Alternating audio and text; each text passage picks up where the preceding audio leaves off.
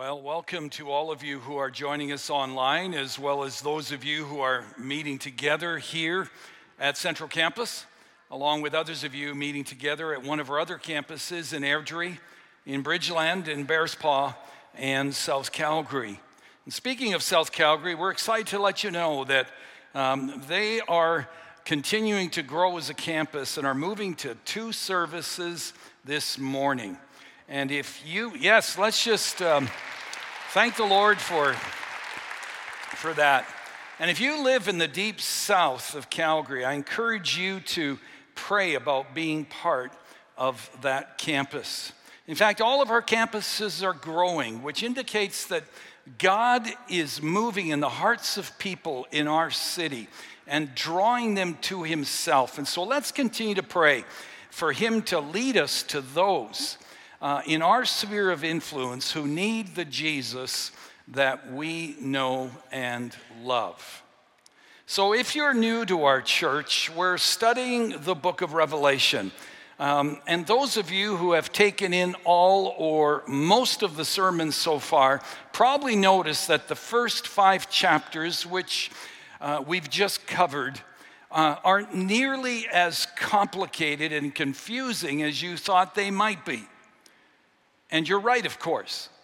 In fact, Revelation 2 and 3 in particular are very clear and straightforward. In these chapters, Jesus not only praises and encourages the church of his day and also of our day, but he also speaks very frankly and directly to us as Christians about what our primary focus in life should be, what our motivation, what our mission, what our passion, and our behaviors should be in times like these.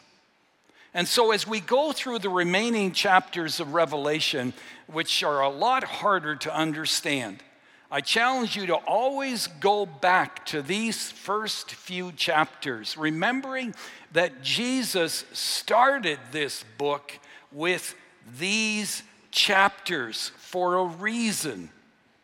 And he's essentially saying when times of trouble and hardship and uncertainty come, when the world around you seems to be turned on its head and has lost its moral bearings and its understanding of what is true and what is right and wrong, do not be overcome by fear or worry. Do not get distracted and sidetracked and obsessed with trying to figure out what may happen and when it may happen. No, Jesus is saying to us, stay focused on me and pursue a closer walk with me. And together with me and others, pursue the mission that I've called you to, because one day every knee will bow and every tongue will confess that I am the King of Kings and the Lord of Lords, the Lamb that was slain for your redemption, and I am worthy of your total devotion.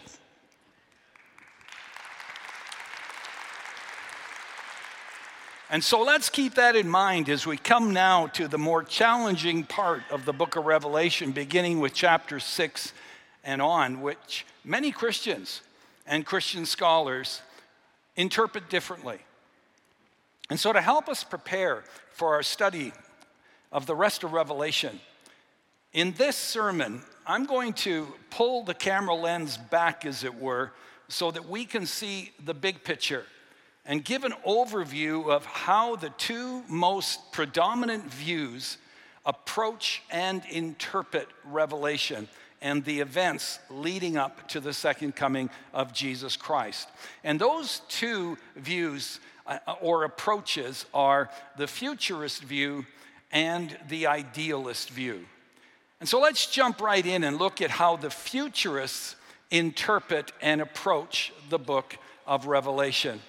Futurists see Revelation 4 to the end of the book as a prophetic account of actual future events that involve 8 key time periods or events that take place in a linear way. In other words, one right after the other. And the first key period of end time prophecy is Daniel's 70 weeks and the Jewish age. And we read about this in Daniel 9. And so I'm going to invite you to turn in your Bibles to Daniel 9 right now.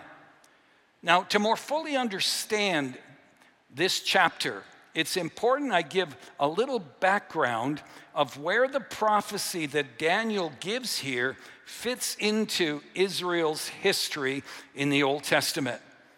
When King Solomon died, his son Rehoboam became king, who was not only an evil king, but he also made some major leadership blunders, which ultimately tore the nation apart.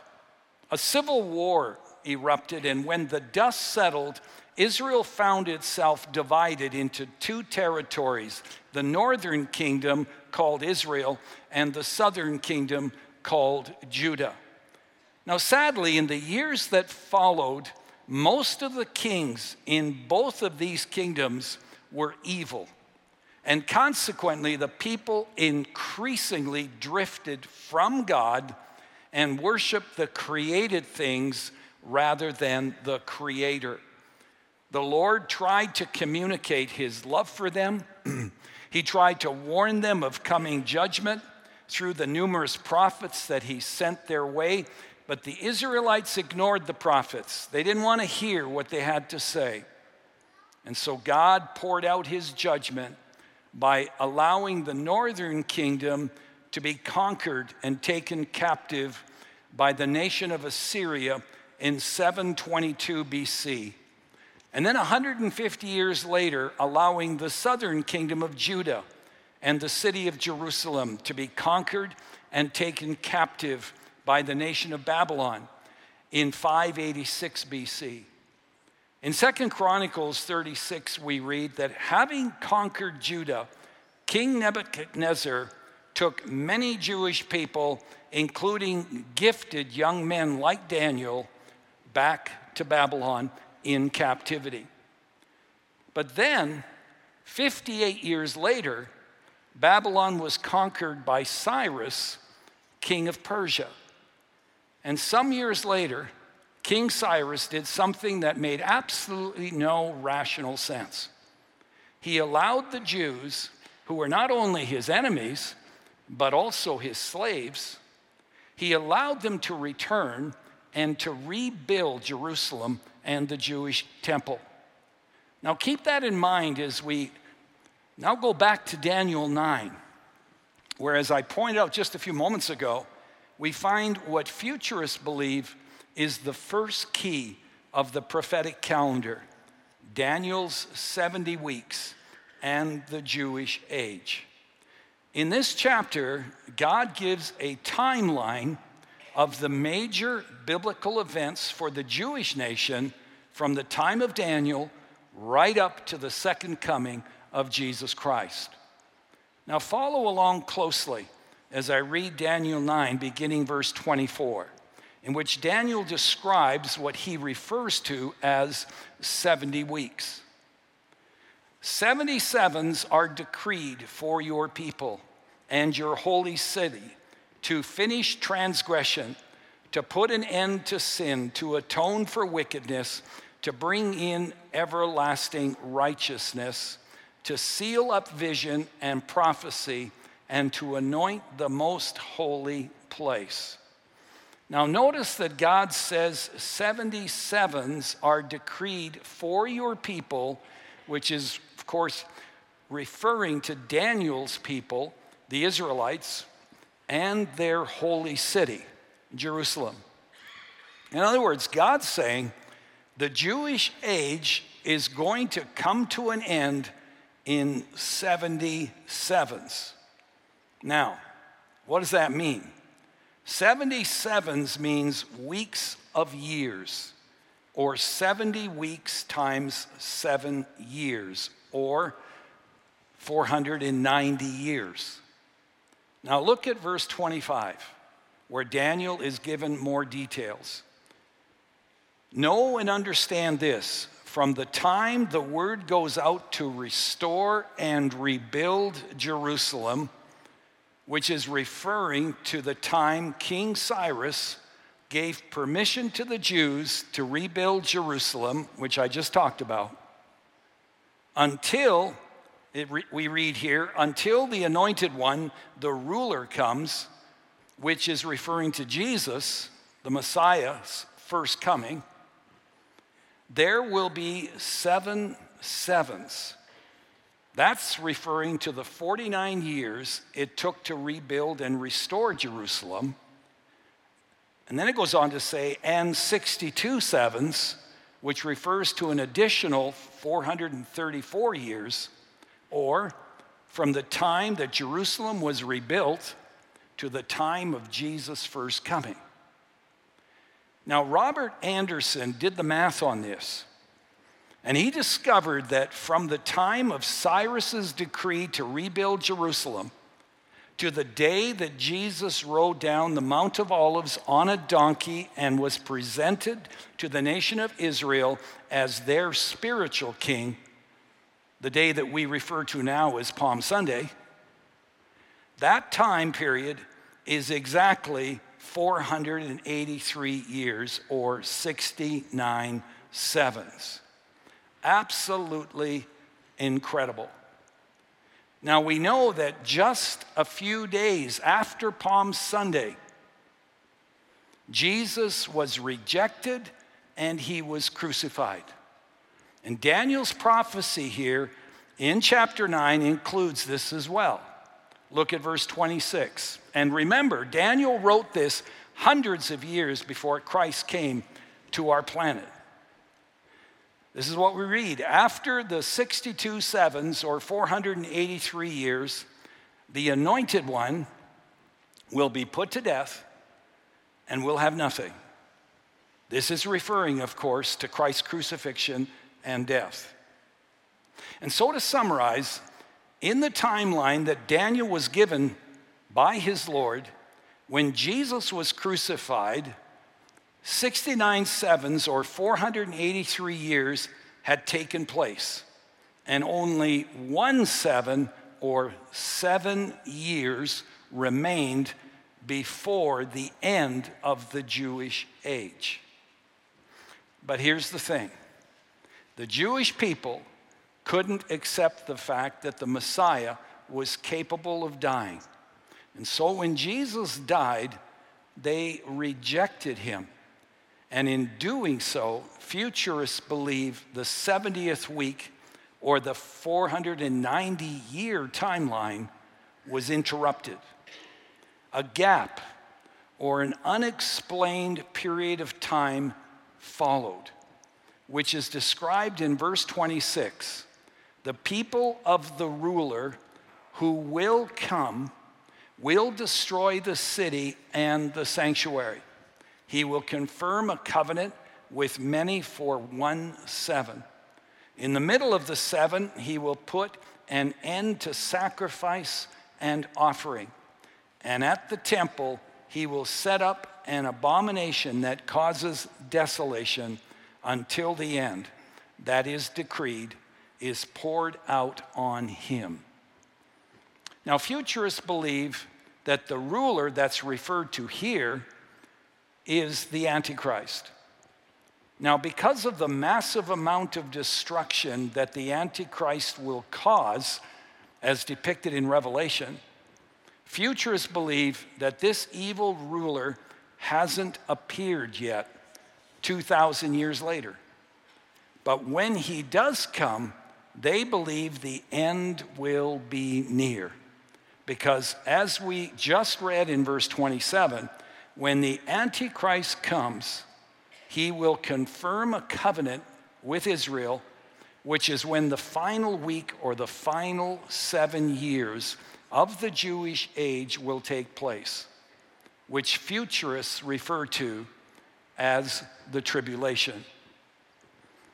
Now, that took a while to explain, but Daniel's 70 weeks is the first key period of time leading to Jesus' second coming, which covers the entire Jewish age right up to the tribulation, which futurists believe has yet to occur. Now, the second key period is the church age, which finds itself within the Jewish age. According to futurists, we are presently living in the church age, or that gap of time between Christ's crucifixion and the tribulation period, between Daniel's 69th and 70th week. In Matthew 16, verse 18, Jesus promised that he would build his church.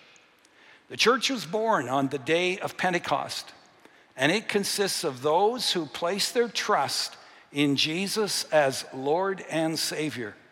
And according to futurists, a time is coming when the church age will come to an end through the next key biblical event called the rapture, which is the third key prophetic event.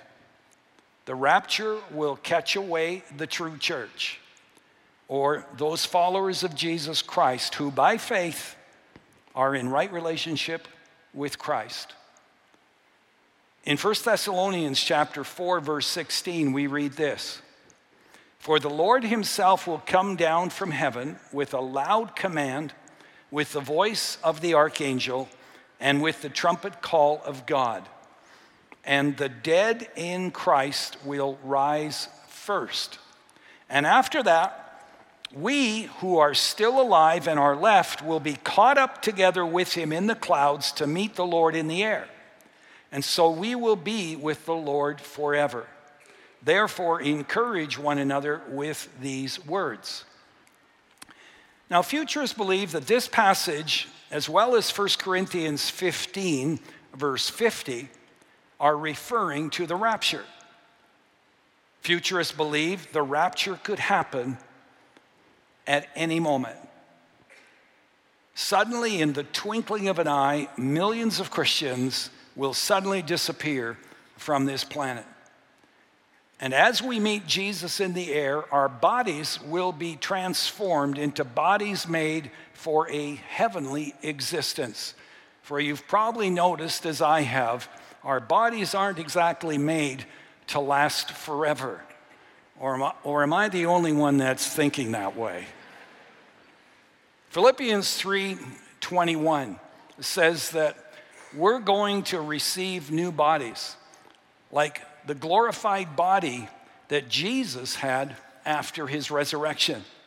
Bodies that won't wear out, that won't get sick or grow old or get tired.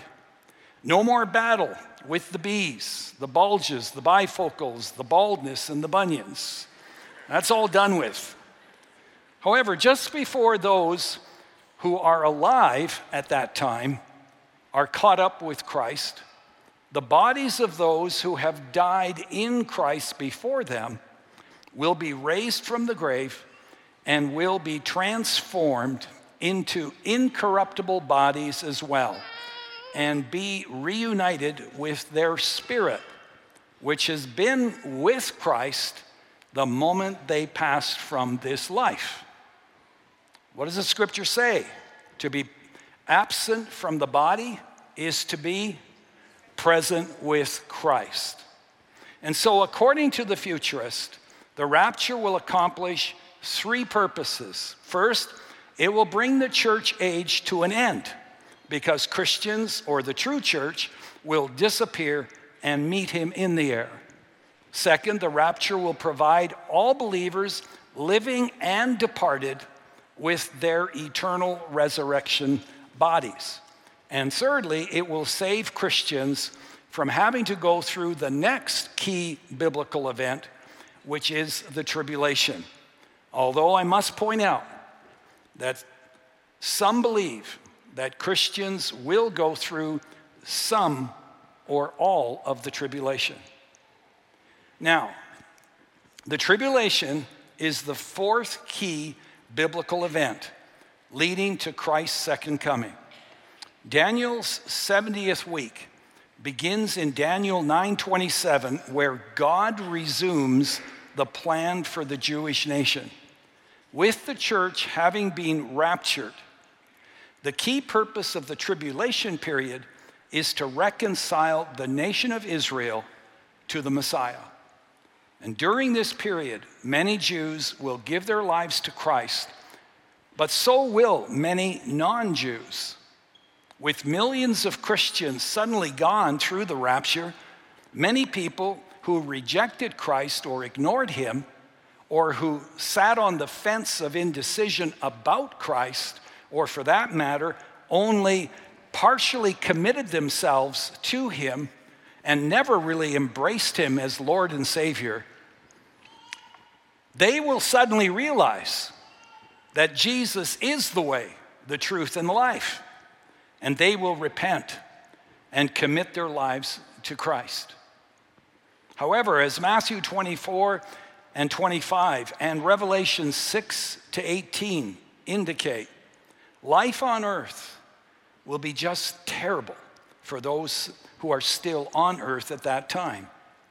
Many will be imprisoned, tortured, die a martyr's death for Christ, which reminds us why it is so important that we not let pride or the lust for success or the pleasures of life keep us from giving our lives completely to Jesus and to be all in with him. The fifth key prophetic event is the second coming of Jesus Christ. Revelation 19 indicates that while the tribulation is happening on earth, in heaven, the bride of Christ, or the church, will be celebrating our rewards with Christ at the judgment seat of Christ. And then the marriage supper of the Lamb will take place. Following that, the Lord will come back to earth, not to get his bride, the church. I mean, that happened at the rapture. But he will return to earth with his bride in what we call his second coming. Revelation 19 verse 21 tells us that Christ will come and destroy those who are in rebellion against him. He will overthrow the Antichrist. He will bind Satan for 1,000 years and take control of the earth once again as Lord and King. Which leads to the sixth prophetic event, which is the millennium. For 1,000 years, believers will reign with Christ in a theocratic kingdom where all of God's promises to Abraham and his descendants are fulfilled according to Deuteronomy 30, verses 1 to 6, and Revelation 20, verses 4 to 6. With Satan bound during the millennium, universal peace and justice will prevail. The seventh prophetic event could be called the final uprising and judgment. According to Revelation 20, 7 to 9, futurists believe that at the end of Christ's 1,000-year reign, Satan will gather a multitude of unregenerate people to rebel against Christ. They will be defeated, and the devil will join the beast and the false prophet in the lake of burning sulfur. And Revelation 20, verse 11 to 15 tells us that all those who have rejected Christ will be judged at the great white throne judgment. And in that moment, every knee will bow and everyone will finally acknowledge the lordship of Jesus Christ. But it will be too late. At that moment, the politician, the millionaire, the playboy, the popular celebrity, and the ordinary John Doe will find themselves standing before a holy God, stripped of everything but what is in their hearts. And Jesus, knowing their hearts, knowing in whom and in what they really trusted, will say, I never knew you. Depart from me. And these people will receive exactly what they wanted in life, a life without God. And what a day of great regret and agony that will be.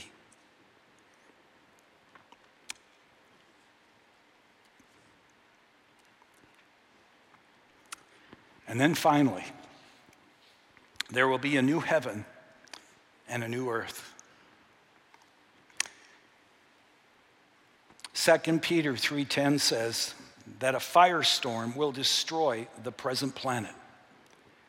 And Revelation 21 verses 1-5 says that God will create a new earth.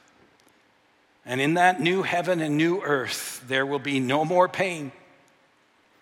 There'll be no more death. There'll be no Satan, our adversary. But above all else, we will be with our Lord. And he will share his glory with us for all ages to come. And that, my friends, is an overview of the futurist prophetic timeline. Everybody got that? Everything clear? Which brings us to a second way many people interpret the book of Revelation. And it's called the idealist view, and fortunately, it doesn't take nearly as long to explain. Those who have this view interpret Revelation 6 through to 22 symbolically and spiritually. Idealists agree that there may be some general predictions in the book of Revelation, like the second coming of Christ and the final judgment. But they do not believe the book lays out a secret code for the future that must be cracked in order to determine when Jesus will come again. And therefore, the idealists do not have timelines and charts and graphs. Rather than seeing the book of Revelation as a linear chronological sequence of events to do with the future, idealists view Revelation as the ongoing conflict between good and evil, the battle down through history between God's kingdom and Satan's kingdom. The idealist believes that the book of Revelation does not have to tie in to any particular era of history. And so the application of the book's message is timeless. It applies to all eras of history, all the way from the time of the apostles until the second coming of Jesus Christ. Idealists do not interpret the book literally the way that futurists do. They believe that in the same way that we interpret parables or interpret poetry in the Bible in a non-literal way, we need to use the same approach in interpreting the apocalyptic visions that John had and wrote down. The focus is on understanding the spiritual and the symbolic significance of the visions that John had, rather than attempting to correlate them with a particular historical event. As a result, the idealist does not see most of the prophecies in the book of Revelation as predictive, pointing to historical events or movements or persons like the Antichrist, for example. For the idealist, the message of the visions of Revelation, especially from chapter 6 on, is simple. While God's children suffer in a world where evil appears to have the upper hand, God is sovereign, and Jesus has won the ultimate victory. Therefore, the idealist would tell us, hold on, don't give up, remain faithful. One day you will reign with Christ. For the idealist, this is the primary message of the book of Revelation to all Christian believers, irrespective of when or where we live. For example, Imagine that you're a follower of Christ and someone in your immediate family is diagnosed with cancer.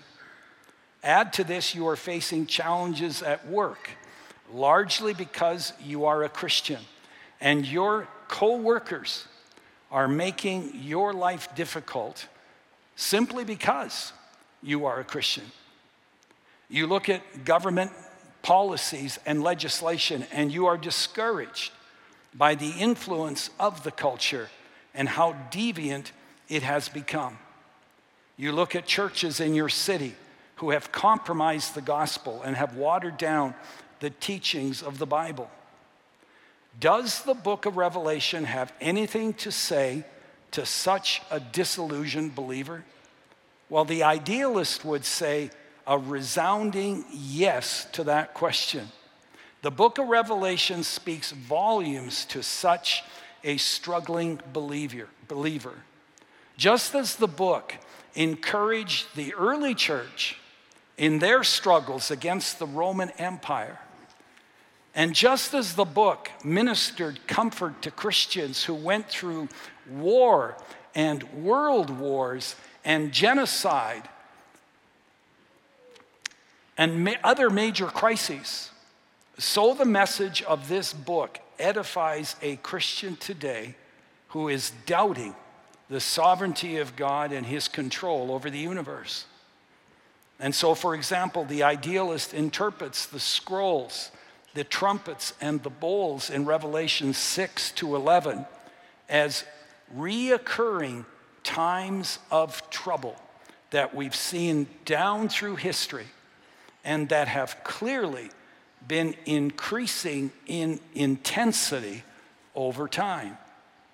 The idealist sees the four horsemen, the dragon, and the lamb as symbols representing broader concepts like conquest, evil, and Christ, the Lamb's redemptive work.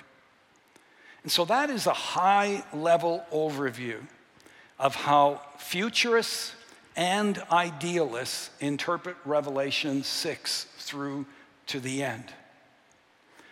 Now, let me ask you, are the futurists right? Perhaps, but they may also be wrong. Are the idealists right? Perhaps, but they may also be wrong. If you embrace a different view than the futurists and the idealists, and trust me, there are a lot of other views that Christians hold. If you embrace a different view, you may be right, but you also may be wrong. You see, all through church history, people thought that they had figured out the prophetic timeline and when Christ would return. And in every case, they were wrong. For example, around 200 AD, Church Father Hippolytus calculated that Jesus would return in the year 500 AD. Hal Lindsey strongly suggested that 1988 would be the year of the rapture. Edgar Weisnot, in his booklet, gave 88 reasons why the rapture would be in 1988. Pat Robertson was absolutely convinced the rapture would happen in 1992. Chuck Smith, founding pastor of Calvary Chapel, wrote in his 1978 book, Future Survival, that the Lord is coming for his church before the end of 1981. And later he repented of his mistake and of date setting in general. And church, that is why we must not become obsessed with trying to figure it all out. Because let's be honest, in the area of biblical prophecy, things are not always as clear as some would have us believe. Brian Clark says, one of the convictions I have developed over the years is when something in the Bible is unclear, it is unclear for a reason. And what he's saying is that God doesn't have a communication problem. What God wants to make clear, he is fully capable of making clear, Like, for example, his message to the church in Revelation 2 and 3. So if something is unclear, it is unclear for a reason, even though we may not know the reason. And so I think it's important that we acknowledge that right now. Even if you are absolutely certain that you are right, or that your favorite Bible teacher is right, he's got it all figured out. In a moment, I want you to turn to the person next to you and say, I could be wrong. Or they could be wrong. Go ahead, just do that now.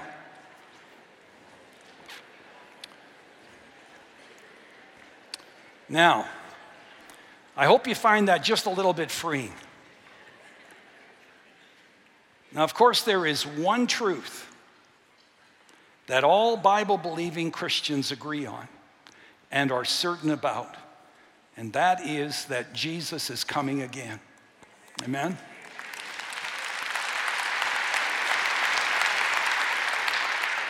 We don't know when and we don't know how and all those kind of things, but he's coming again. And so given that certain truth, how then should we live until he does come? Well, let me quickly point out three things from Scripture. First, if you don't know Jesus personally, put your trust in him now. Don't put it off any longer. John 3:36 says, whoever believes in the Son has eternal life. But whoever rejects the Son will not see eternal life, for God's wrath remains on him. Reach out to Jesus in prayer, my friend. Tell him that you're putting your trust in him. Ask him to forgive you of your sins and regrets, to come into your life and to change you and to make you more like him.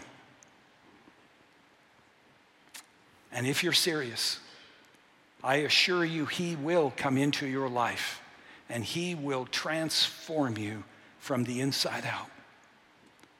If you would like to talk with someone about this more, or have someone pray with you or for you, then after the service, make your way up here or the front of whatever campus you're attending, and a pastor or a prayer partner will gladly pray with you and explain how you can become a friend of God.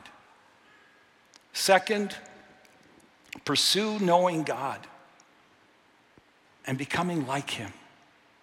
Pursue him. The Apostle Paul said, for me to live is Christ. It's all about him. To live for Christ means your focus is on him rather than on what makes you anxious and fearful. Be discerning, yes. Be wise, yes. But do not live in fear or in speculation. Rather, pursue knowing God and living for him. And then thirdly, live each day as if it were your last. Love God. Love your family and your spiritual family in Christ. And love those who do not know Christ. I remind you of what Jesus said in Matthew 5:14. He said, you are the light of the world. A town built on a hill cannot be hidden. Neither do people light a lamp and put it under a bowl. Instead, they put it on its stand and it gives light to everyone in the house. Jesus wants to reach people who do not know him through you and me. And that means we shouldn't be trying to avoid those people. No, Jesus says, you are the light of the world. Spiritually lost people need to see the light of Jesus in you and me. So let's not build a bunker in the backwoods in order to be safe and secure from our troubled world and hide our light. No, let's be the light that Jesus calls us to be.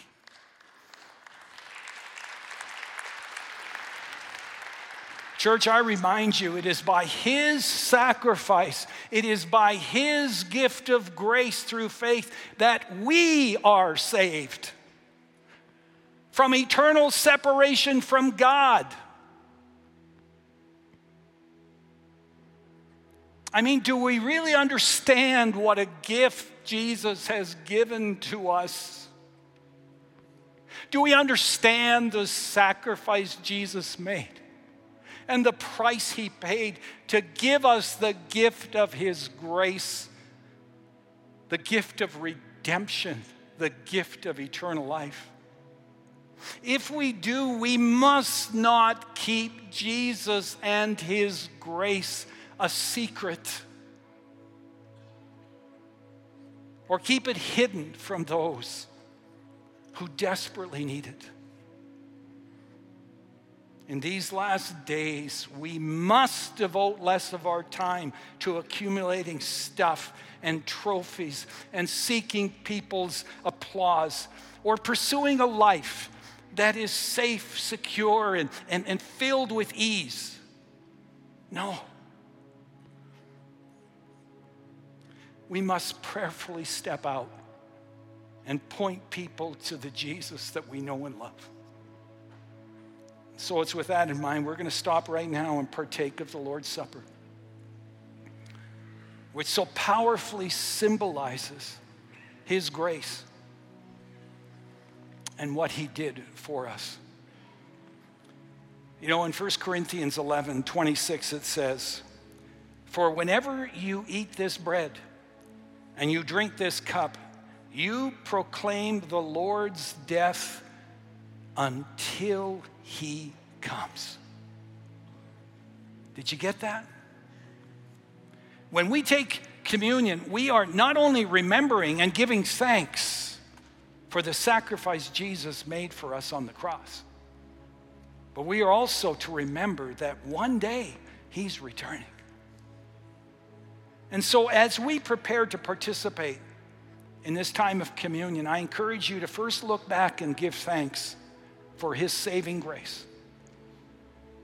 But then also to look ahead to his coming, which may be at any time, and ask yourself, do I have a healthy sense of urgency concerning the spiritual state of my family, my friends, my neighbors, my co-workers, and other people that God has brought into my life?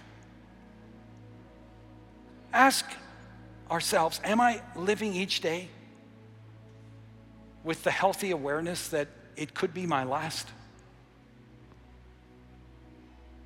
Are the values, the lifestyle, the priorities I'm pursuing today the kind I'd feel unashamed of if Jesus were to return today? We're going to have a moment of silence right now, in which I'm going to invite you to not only thank the Lord for his grace, but I want you to take those questions that I just asked to the Lord and say, Lord, what are you saying to me?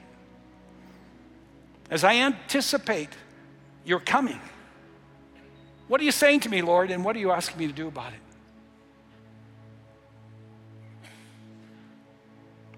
Let's take a moment and just do that right now.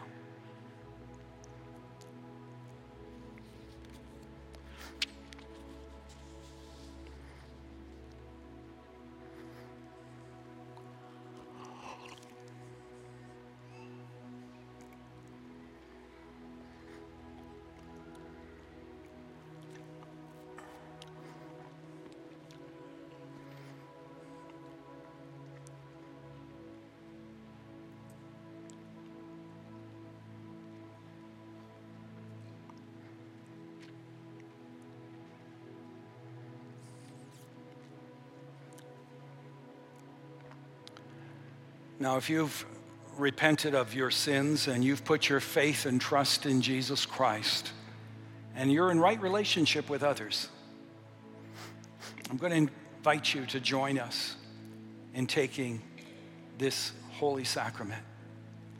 Just right now, take the communion cup and Turn it upside down because you will find the wafer at the bottom.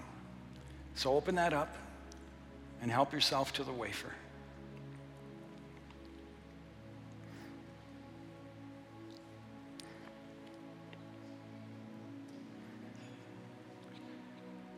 The Bible says that Jesus took the bread and he said, "This is my body, which is broken for you.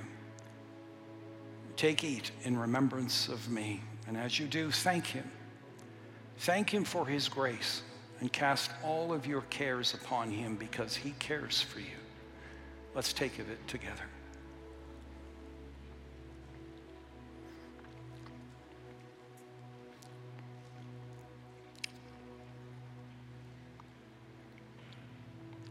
Then take the cover off the cup.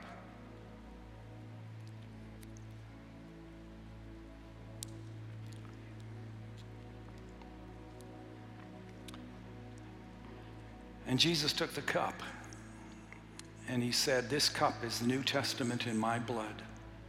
This do you as often as you drink it in remembrance of me." And as you do, receive his grace, his forgiveness, his healing, and his power by faith and with thanksgiving. Let's take of it together.